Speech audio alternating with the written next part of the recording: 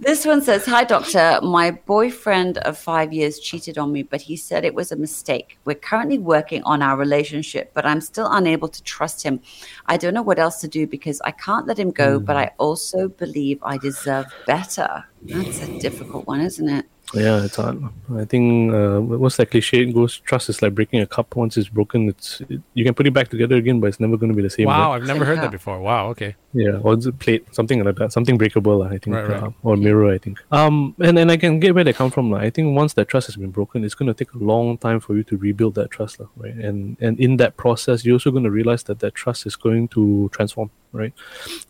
I think there's always that sense that, that question, or can I ever trust him fully or again, in that sense, because I don't know whether it will happen or not again, or what went wrong and things like that, right? I think that the incongruence between you not being able to let him go and you thinking that you deserve better, I think that's something that needs to be resolved, and that's probably the crux of a lot of the difficulties you're going through right now, the discomfort you're going through right now. And I think as human beings, we never like not having resolution. We always like our questions being answered. Whenever there's a question that's not answered, it just drives us a bit nuts in that sense, right? I think that's what's going on with you. I think that's the resolution you're looking for. Now, the problem is with relationships, especially such long-term relationships like this, right, and a breach of trust like that, those answers don't come quickly. Will my partner cheat again? You won't know. The only thing that will tell you that is time.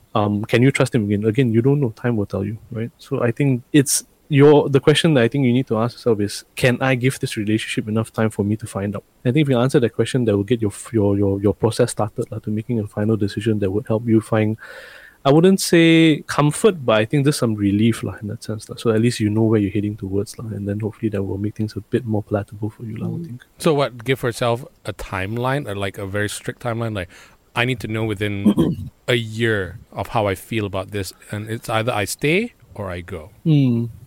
I wouldn't say strict timeline, but just some sense of a duration, right? Because like you say 1 year, like for example with COVID, right? You say, okay, I'll give my partner 1 year to see whether he'll cheat. During COVID, and you guys are living together, it's not what opportunities to do so. Yeah. So you will know, right? Right. But give yourself some time frame, some arbitrary time, I suppose, or ballpark figure, I suppose, right?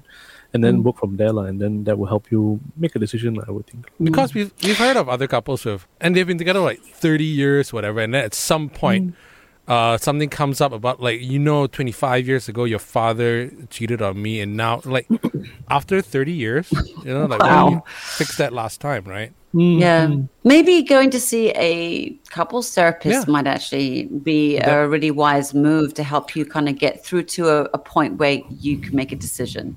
Yep, that's actually a good point as well.